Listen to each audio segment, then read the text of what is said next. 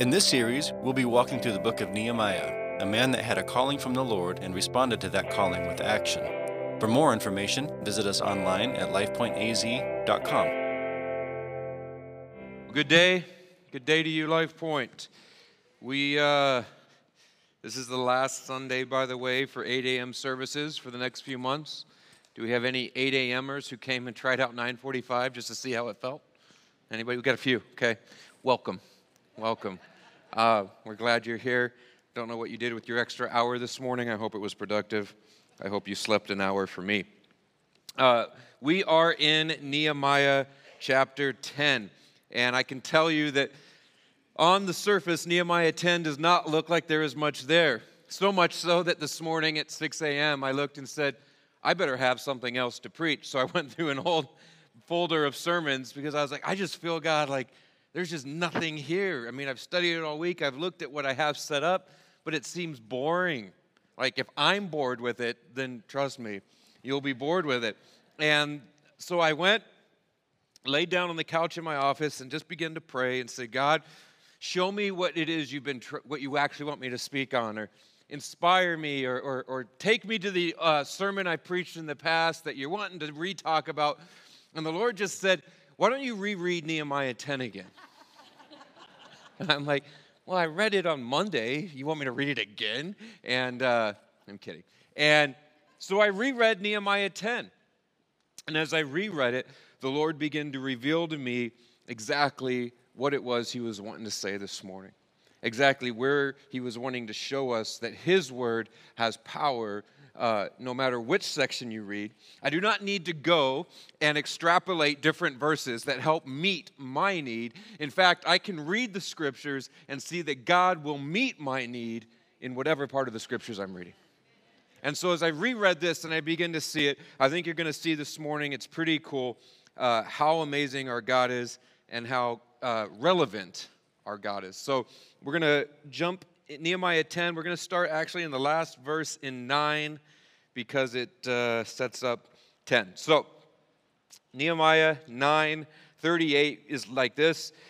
Remember, most all of Nehemiah 9 was a prayer. It was 32 verses of a prayer, longest recorded prayer in Scripture. And it was the people, after the foundations of the walls were rebuilt, the gates were hung, the spiritual foundation has been reestablished with the priests and the Levites and Ezra as the high priest, and they've read the Torah, they've been through all the festivals, and now this long prayer happens where they recommit themselves to the Lord. And if you remember that from last week, the Acts form of prayer: acknowledgement, confession, thanksgiving, and then supplication. Then our requests come before the Lord.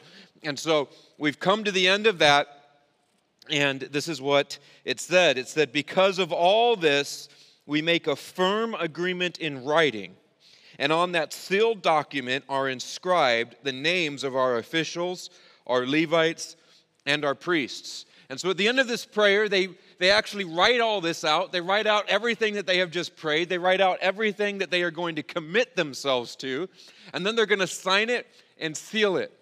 And so we're going to talk about that this morning. This morning's message is entitled, After the Amen. What do I do after the Amen?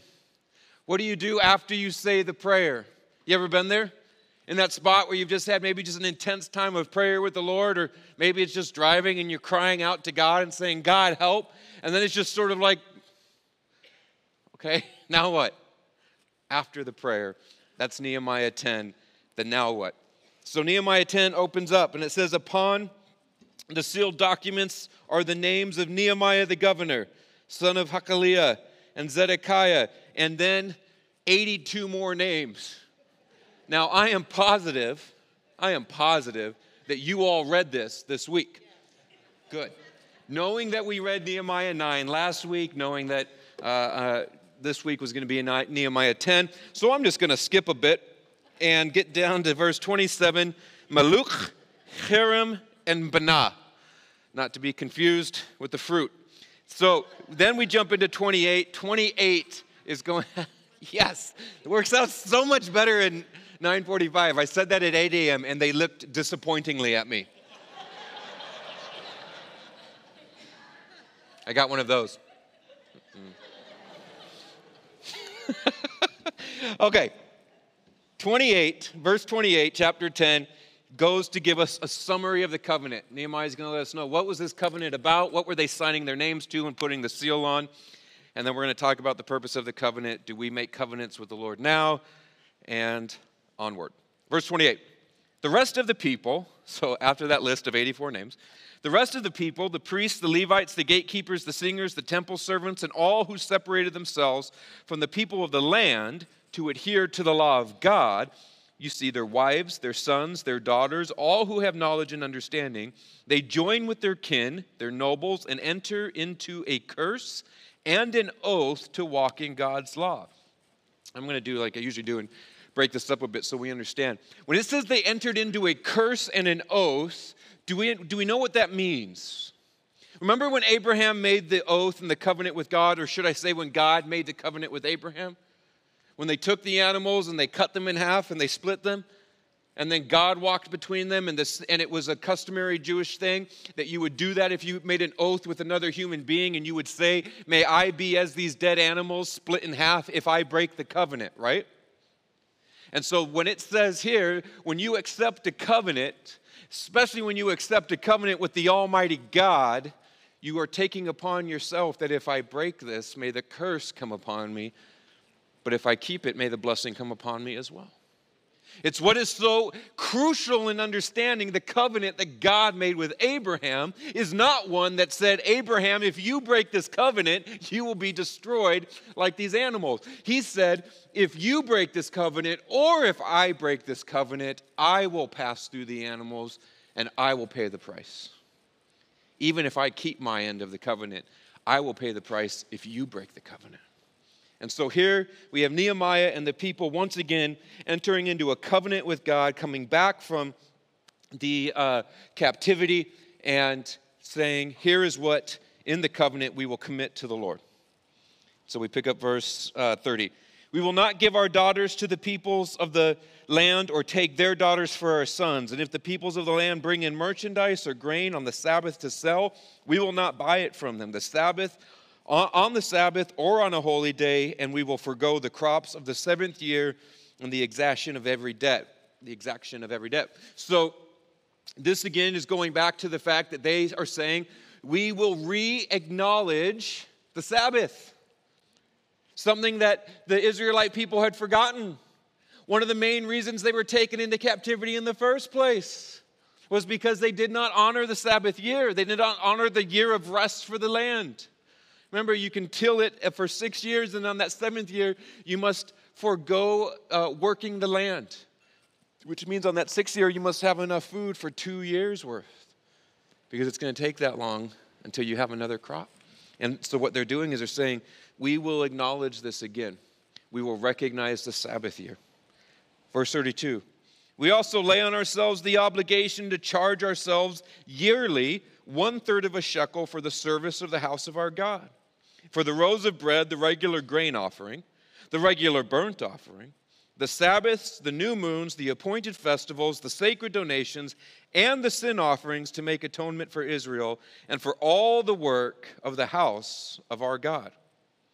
We've also cast lots among the priests, the Levites, and the people for the wood offering to bring it into the house of our God by ancestral houses at appointed times, year by year, to burn on the altar of the Lord our God, as it is written in the law. So these last few verses have all been the different offerings that they bring to the Lord. It's crazy because in modern American church culture, we talk about a 10% tithe. We talk about a tenth, and then we say, if you don't give the tenth, just give whatever. And if you don't give whatever, then just think about giving whatever. And if you don't think about giving whatever, then just occasionally have thoughts of someone else giving on your behalf. And if you can't do that, then just show up.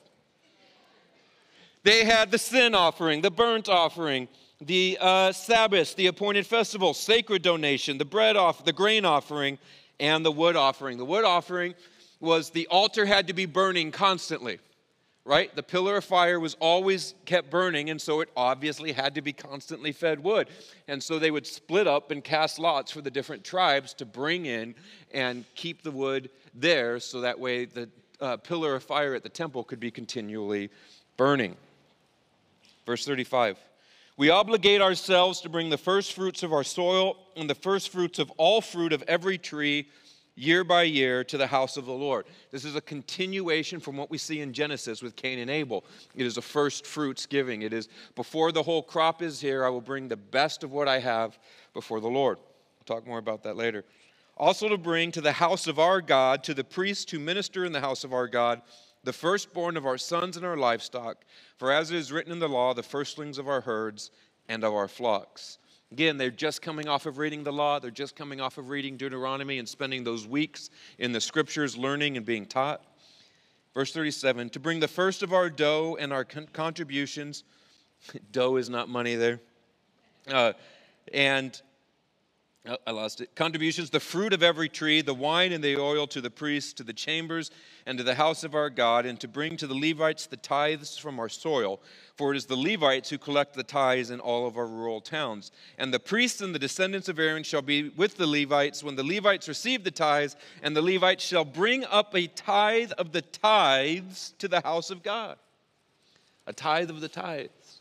This is why at Life Point, this is one of the reasons we as a church take whatever is brought in and then give back out at a base 10%, and then everything above that, which for the last 4 years, by God's grace, has been over 10%, we give back out to ministries. So somewhere between 12 and 16% over the last 4 years goes back out to non-Life Point related ministries. It's a tithe of the tithe. Okay? For the people of Israel and the sons of Levi shall bring the contribution of grain, wine, and oil to the storerooms, where the vessels of the sanctuary are, and where the priests that minister, and the gatekeepers and the singers are. See, even the singers have a place here. And we will not neglect the house of our God. Is that up there this time? There it is, yes. We will not neglect the house of our God. The house of our God is said 9 times, if you were paying attention in what I just read. 9 times. This idea from Nehemiah, this idea from the priest, what is being recorded is the importance of the house of our God. And so as we look this morning at what it is we do after amen, may we understand the primary theme here is that last sentence, that we not neglect the house of God. Times have changed. The house of God is no longer a temple where there is a fire constantly burning. The house of God does not reside on an ark built by hands of man. In fact, we live in a much different age and a much different time, and we have been given much more than what the Israelites were given here in Nehemiah's time. There's this church pastor. This great story helps illustrate our point here. There's a church pastor, and every time he would pray, how he would close every prayer at the end of a sermon would be, Lord, clean the cobwebs out of my life. Yes, Lord, clean the cobwebs out of my life. He'd say it twice.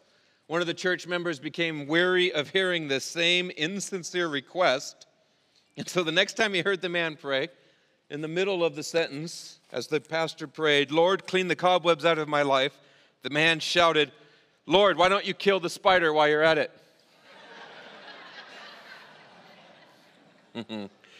It's one thing to offer the Lord a passionate prayer of confession, but what's the point if you know that you're just going to continue to do the very thing you're asking?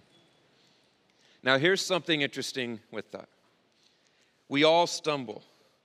Victorious Christian life, Alexander White said, is a series of new beginnings.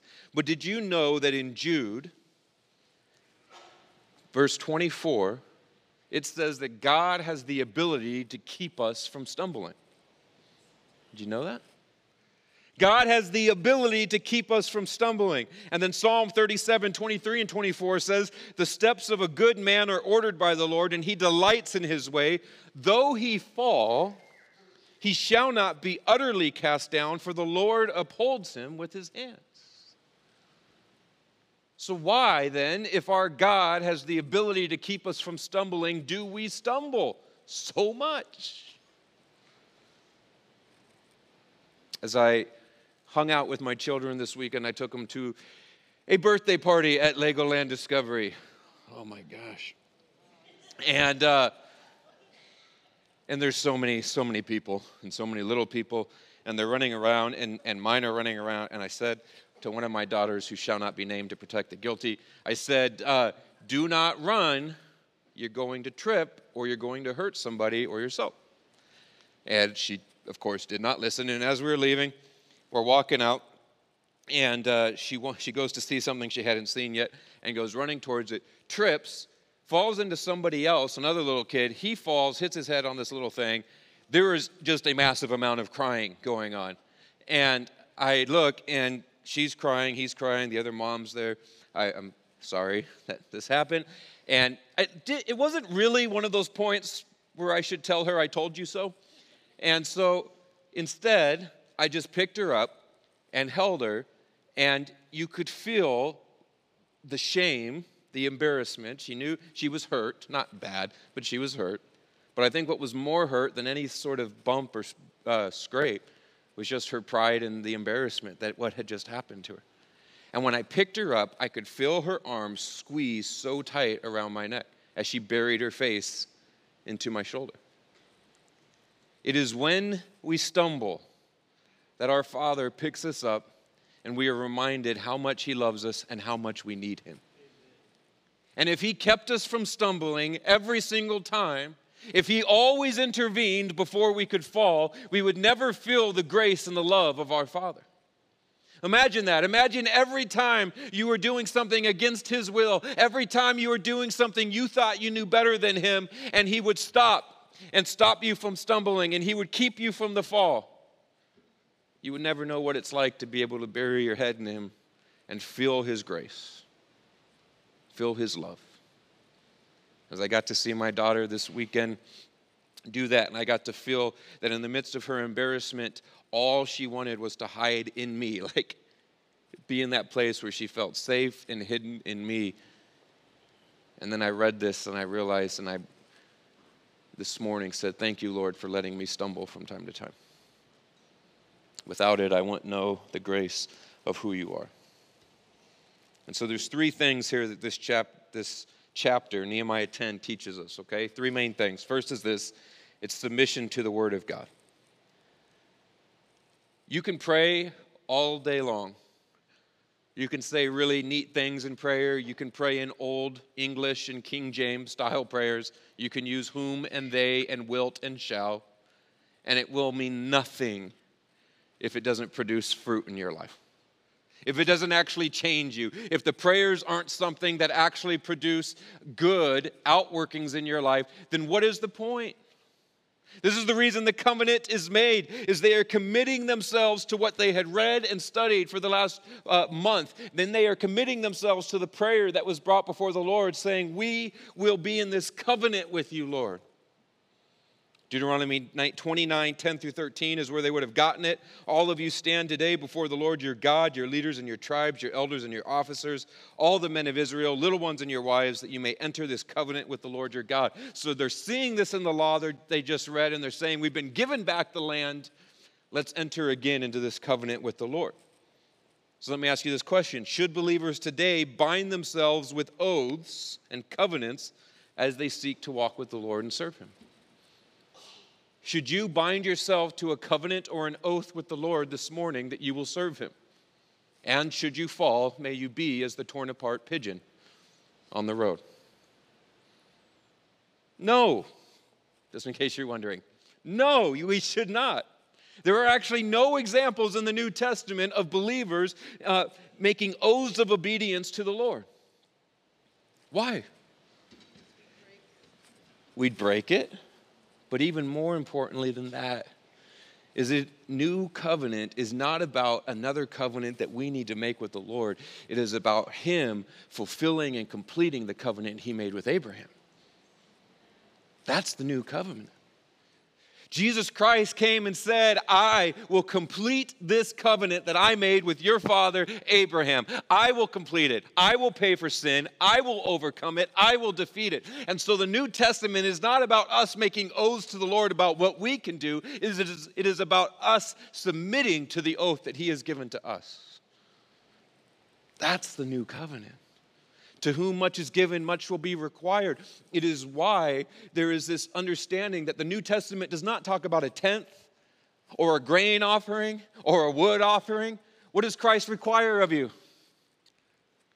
Everything. All of it. He said, I don't want a tenth. I don't want this. I don't want your giving out of this compulsion because of this covenant to keep this promise. I have given you everything. I have laid my son at the footstool so he could overcome it all. That he would overtake sin, that he would overcome sin, that he would rise above everything else, that no other name should rise above his name. And that is the gift that you have been given. And I require from you everything. And where we struggle as a culture and modern church is, how do I give God everything but just a small portion of my finances or a small portion of my time each week? But he has everything. He has everything. This is a struggle. This is a struggle for us. And so if we don't succeed as Christians because we make promises to God, we actually succeed as Christians because we believe in the promises of God. How does that play out after the amen? How does it practically play out? Well, here in Nehemiah's time, first is submission to the word. The second is there was a separation as the people of God. You see, the Jewish remnant that was left is surrounded by an idolatrous nation that is doing everything they can to assimilate the Jewish people, to say, would you just come and live like us? Would you come and do everything we do? Stop trying to make yourself separate. Stop refusing our merchants from coming in the city walls on the Sabbath and holy days. Our girls are beautiful. Why can't your sons date them? I know this feeling, right? I went to a Christian middle school. There were 13 of us, 6 boys and 7 girls. That's all I had to choose from. The truth is, it was more than I needed because I was very ugly and it wasn't happening anyway. But still, I get that feeling, right? Like, there's this whole world of women, but here you go, these 7. That's what you get. And the world's like, why? That's not fair. And they're saying, well, I don't know. Our God has asked us to be separate. But here's what God is really asking.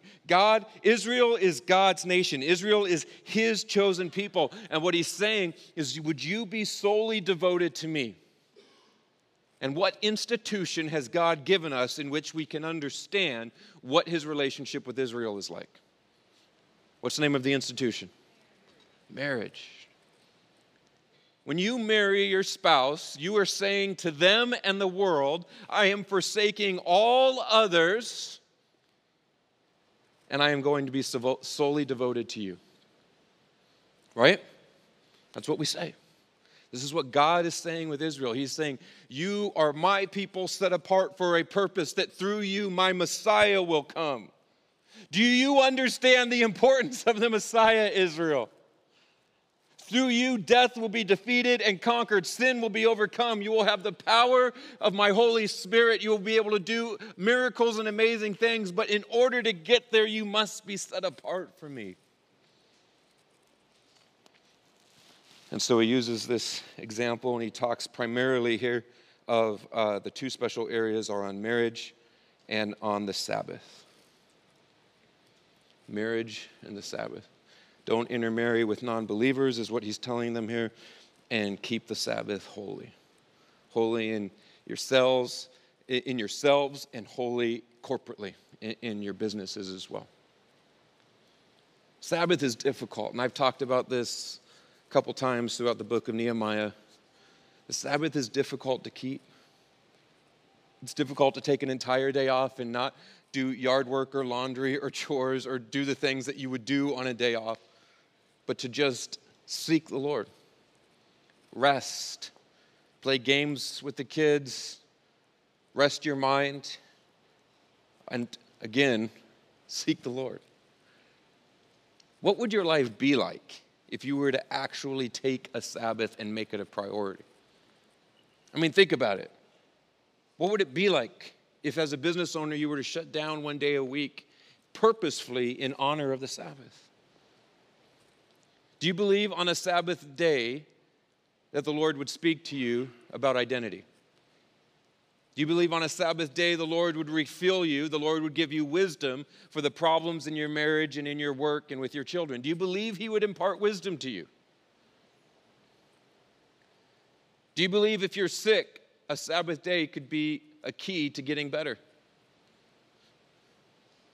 See, here We believe these things. And some of us here, we believe these things. But we don't actually do it where the rubber meets the road. Why? Well, because this came up, and that came up, and this opportunity happened here, and I've got to do this here, and God will understand this is just part of the tripping and falling, and I'll jump into Dad's arms again. And I can tell you, as a pastor, the hardest thing for me to get my life around is a consistent Sabbath. I currently have 4 books sitting on my desk stacked up from 3 different people about Sabbath rest. I'm like, Lord, are you trying to, would you just tell me what you want me to know, Lord? Stop being so mystical. I'm going to get hit in the head by a book that's just like, rest, you idiot. 4 books, 3 different people, Sabbath rest. And as I read through them and I begin to say, Lord, all right, you've got to help me here. Because I look at a rest day and I just say, I feel worthless. I feel lame. I feel irresponsible. And the Lord said, that's because you are still trying to rest in your own power.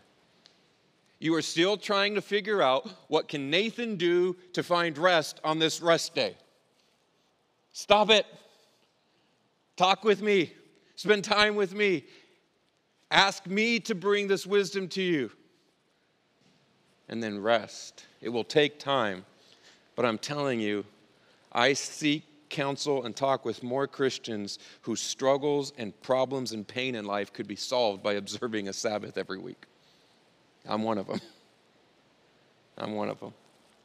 And so marriage and the Sabbath are the 2 key points that we see here, being reminded of the people. As I said earlier, they were in captivity, 2 Chronicles 36:21, in order to give the land rest. Because they did not observe the Sabbath year of rest in their crops for the land, the Lord gave the land rest and had them in captivity for 500 years.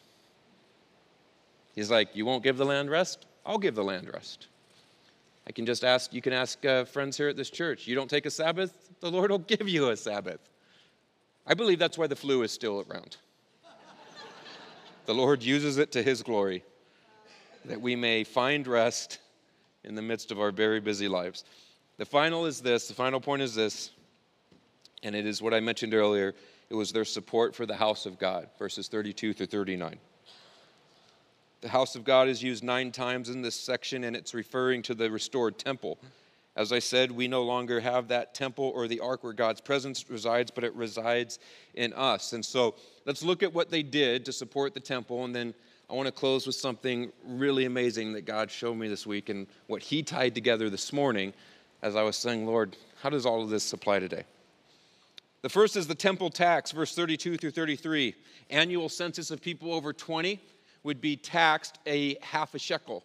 That was the tax, and it would go to the temple, and it would help keep the temple going and support the costs of the temple and everything else. In this, you'll notice that they're being charged what? 1/3 of a shekel. So the people are struggling. It is low and tough financial times. And so one of the cool things we learn here is giving is not about this thing that puts you in a terrible dire straits. And so they moved it to 1/3 of a shekel because they knew the poverty of the people. They've just come back to Jerusalem, just come out of captivity. And we know that by the time Jesus comes back to the earth, the offering is the temple tax is back up to a half a shekel. And so God is not about putting ourselves in burdens that we aren't expected to carry. The tax is meant to say, Lord, my heart is here. It's not over here.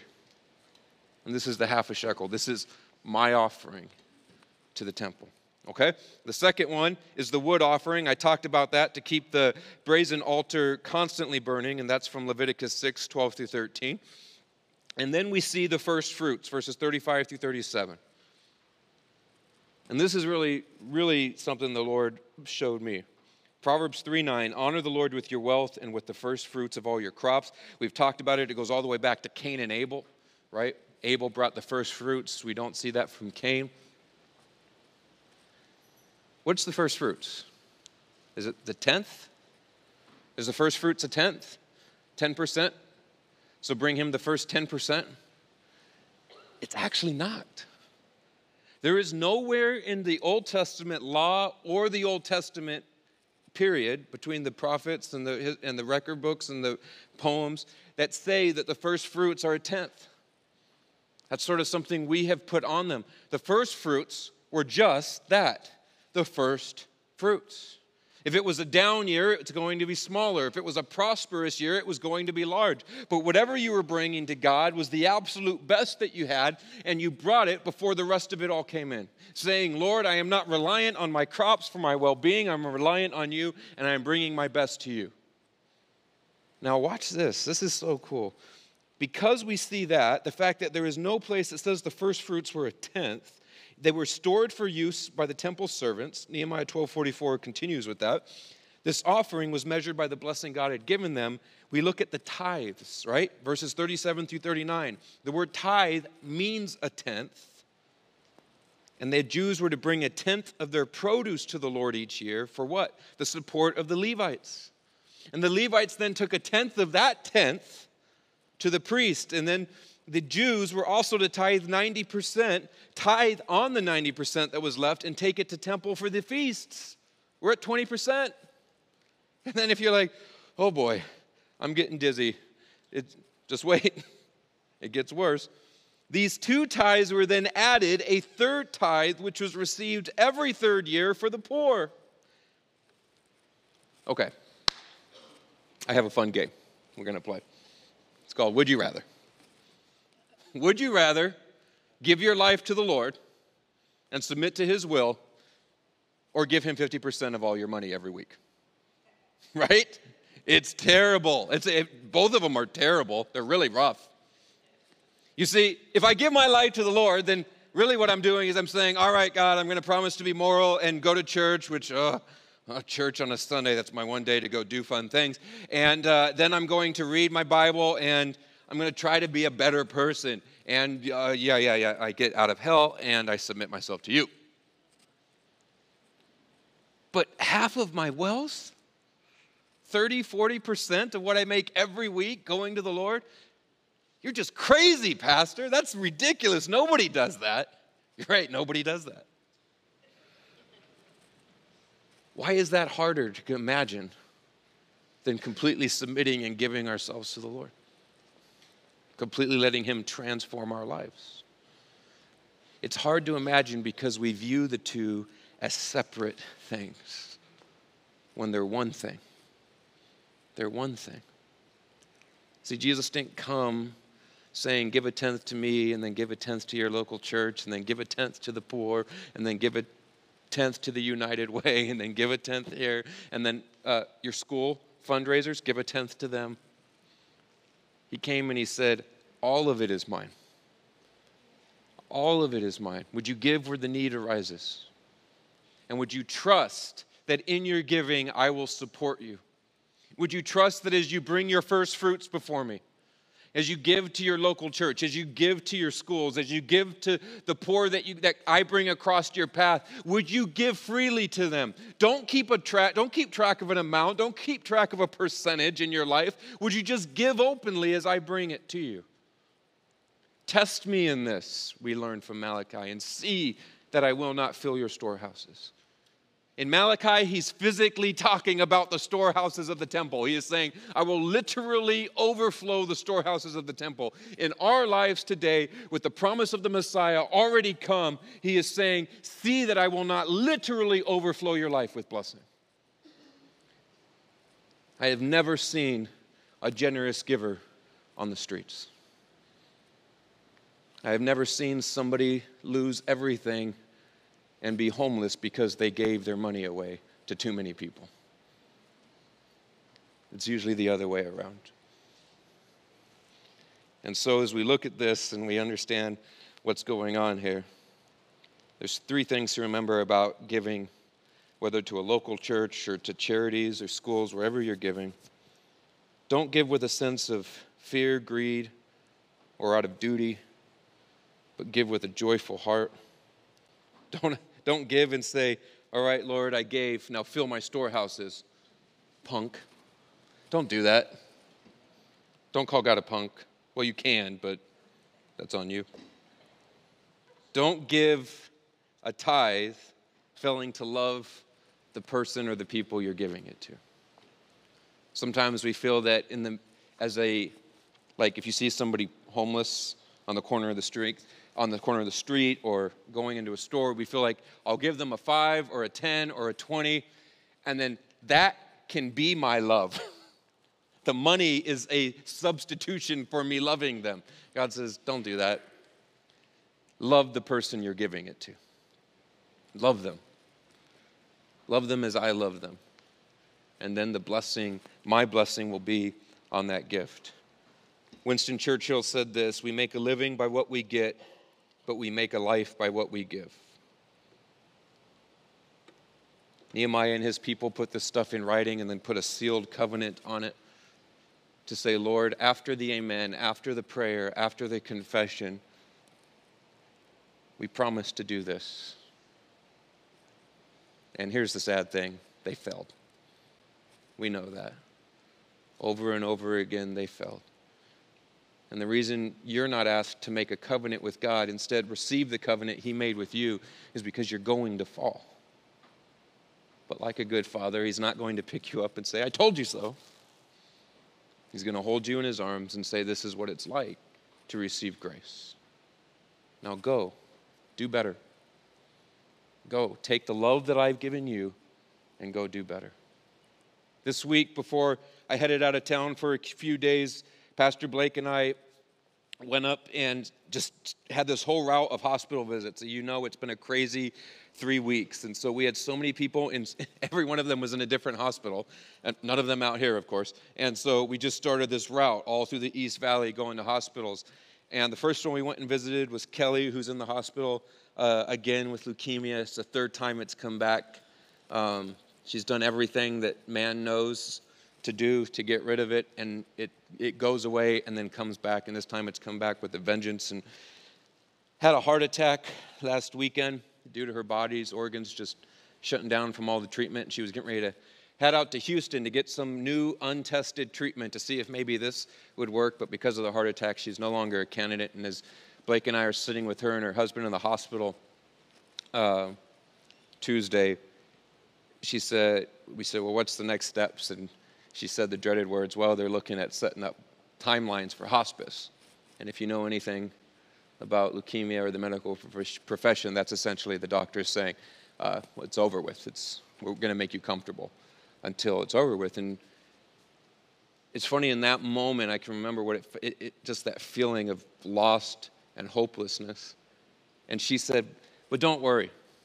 This is her sick, sitting there in the medical ground. She goes, God is with me. He's given me a sign that he isn't leaving me. And she said, her husband went out down to the cafeteria, and she was laying there, and she just said, Lord, would you give me a sign that you are not going to leave me in this, that you are with me in this? And she said, send me a rose. And so her husband comes back in, and I was thinking he's like got a rose for her, and I'm like, oh my gosh, how cool is that? But that's not what happened. Her nurse comes in, the shifts change, and her new nurse comes in, and her new nurse writes her name on the board, and her name is Rose. And she said in that moment, she just knew whatever happened, God is with her. And I'm still believing God's going to heal her. Up until she takes her last breath, I'm going to ask God to give her life and allow her more time on this earth. But there was so much peace in that room. There was so much peace being emitted from her that any sort of frustration towards God or misunderstanding or anger that I had, it couldn't stay there. It couldn't be there. She had a peace that passes understanding.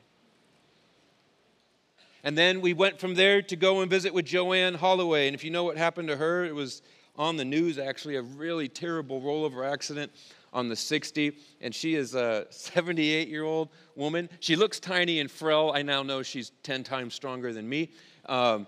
And she was in this rollover accident. Her car is upside down. She is hanging upside down in the car, and the EMT pulls the driver out and looks at her and just says, nope, she's gone.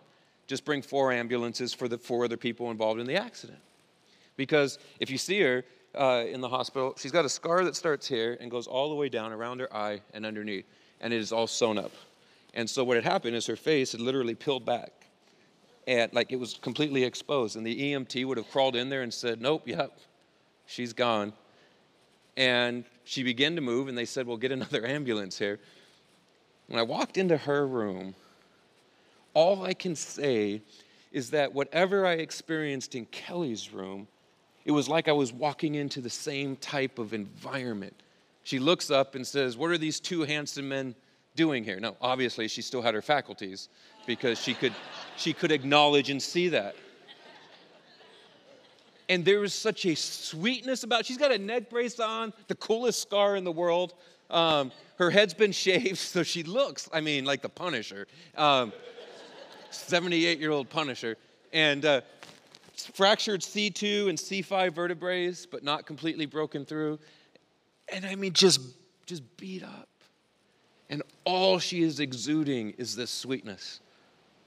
You crush a rose, and all it gives you is a sweet fragrance. And the nurses there are saying that her testimony of who she is they just love her to death. Her son is there taking care of her. And I just can't get over the fact, how do you have such incredible peace? I'll invite the band back out, and we'll close with the last one we got to visit on Tuesday. So we go from there, and we're talking in the car, and we're just like, this is unreal. This is unreal seeing people like this. How has God let this happen? Why is he letting it happen? I don't know. But did you feel that in that room? And Blake was like, yeah, it's undeniable. You're in the room, and it's like you're in the presence of God there with these people suffering. And so we go and see Mike DeSico in Phoenix, and he was the last one we were going to see before he headed out of town. And if you know, he was, basically the bacterial meningitis, was told he wasn't going to wake up. If he did wake up, it would be months, and he would be in a vegetative state, and all this bad stuff. The doctor said, absolutely, this is what happens with this. And this is what the neurologist said his brain was doing. And he's now since woken up, and he's talked. He's actually listed his children's names from oldest to youngest using the trach, and he's cognitive, and it's amazing. So we go and see him, and his wife is there with him, and she wakes him up, and we make fun of him because that's how we do it. And he laughs at us, and he recognizes we're there, and we just have this incredible time talking with him and hearing from Amber all the miracles that are happening in this guy who, one, wasn't supposed to wake up. Two, if he did wake up, was going to be in a vegetative state of some sort with heavy brain loss. And here he is talking with us, and, well, he wasn't talking with us yet, but acknowledging us, using fine motor skills, recognizing we're there. And Amber tells us this story. She says, when they brought him in there, there was a tube in, I believe, his left ear that was showing up on the MRI. And they asked her, has he ever had tubes in his ears? And she said no. And so she called his parents, and they said, no, he's never had tubes in his ears. And they're like, well, there's like a tube in there, and so it doesn't have anything to do with the meningitis, but we're going to get it out because it doesn't need to be there. And so they go into his ear to take out whatever that is, that tube in there. They see on the MRI, and it's not there. But what is there? The cause of the meningitis, which isn't supposed to be there. That's not how meningitis presents, but it's there. And so they treat it, and from that moment on, Amber said the swelling starts going down. And he starts to get better, and he starts to try to wake up. And they'd been searching everywhere else and trying every other type of drug on his body, but it wasn't doing anything until they went there. Where'd that tube come from? Why did they think to look there? There was no tube there. Because our Lord God is a good Father. And he allows us to stumble from time to time. Because in the midst of the stumble, we get to recognize and be reminded of how much he loves us. And in that same room, for the third time that day, Blake and I got to experience what it was like to sit in the presence of the Lord. To see so much grace and peace by Mike's wife.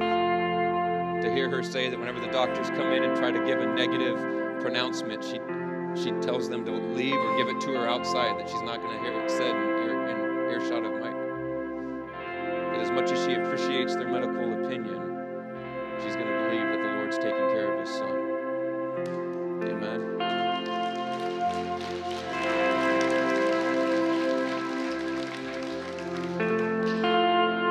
This morning, as we go to the Lord in prayer, let us not neglect the house of the Lord. Let us not spend time in prayer and then just toss caution to the wind. Let's say, Lord God, I'm in this. Show me what to do.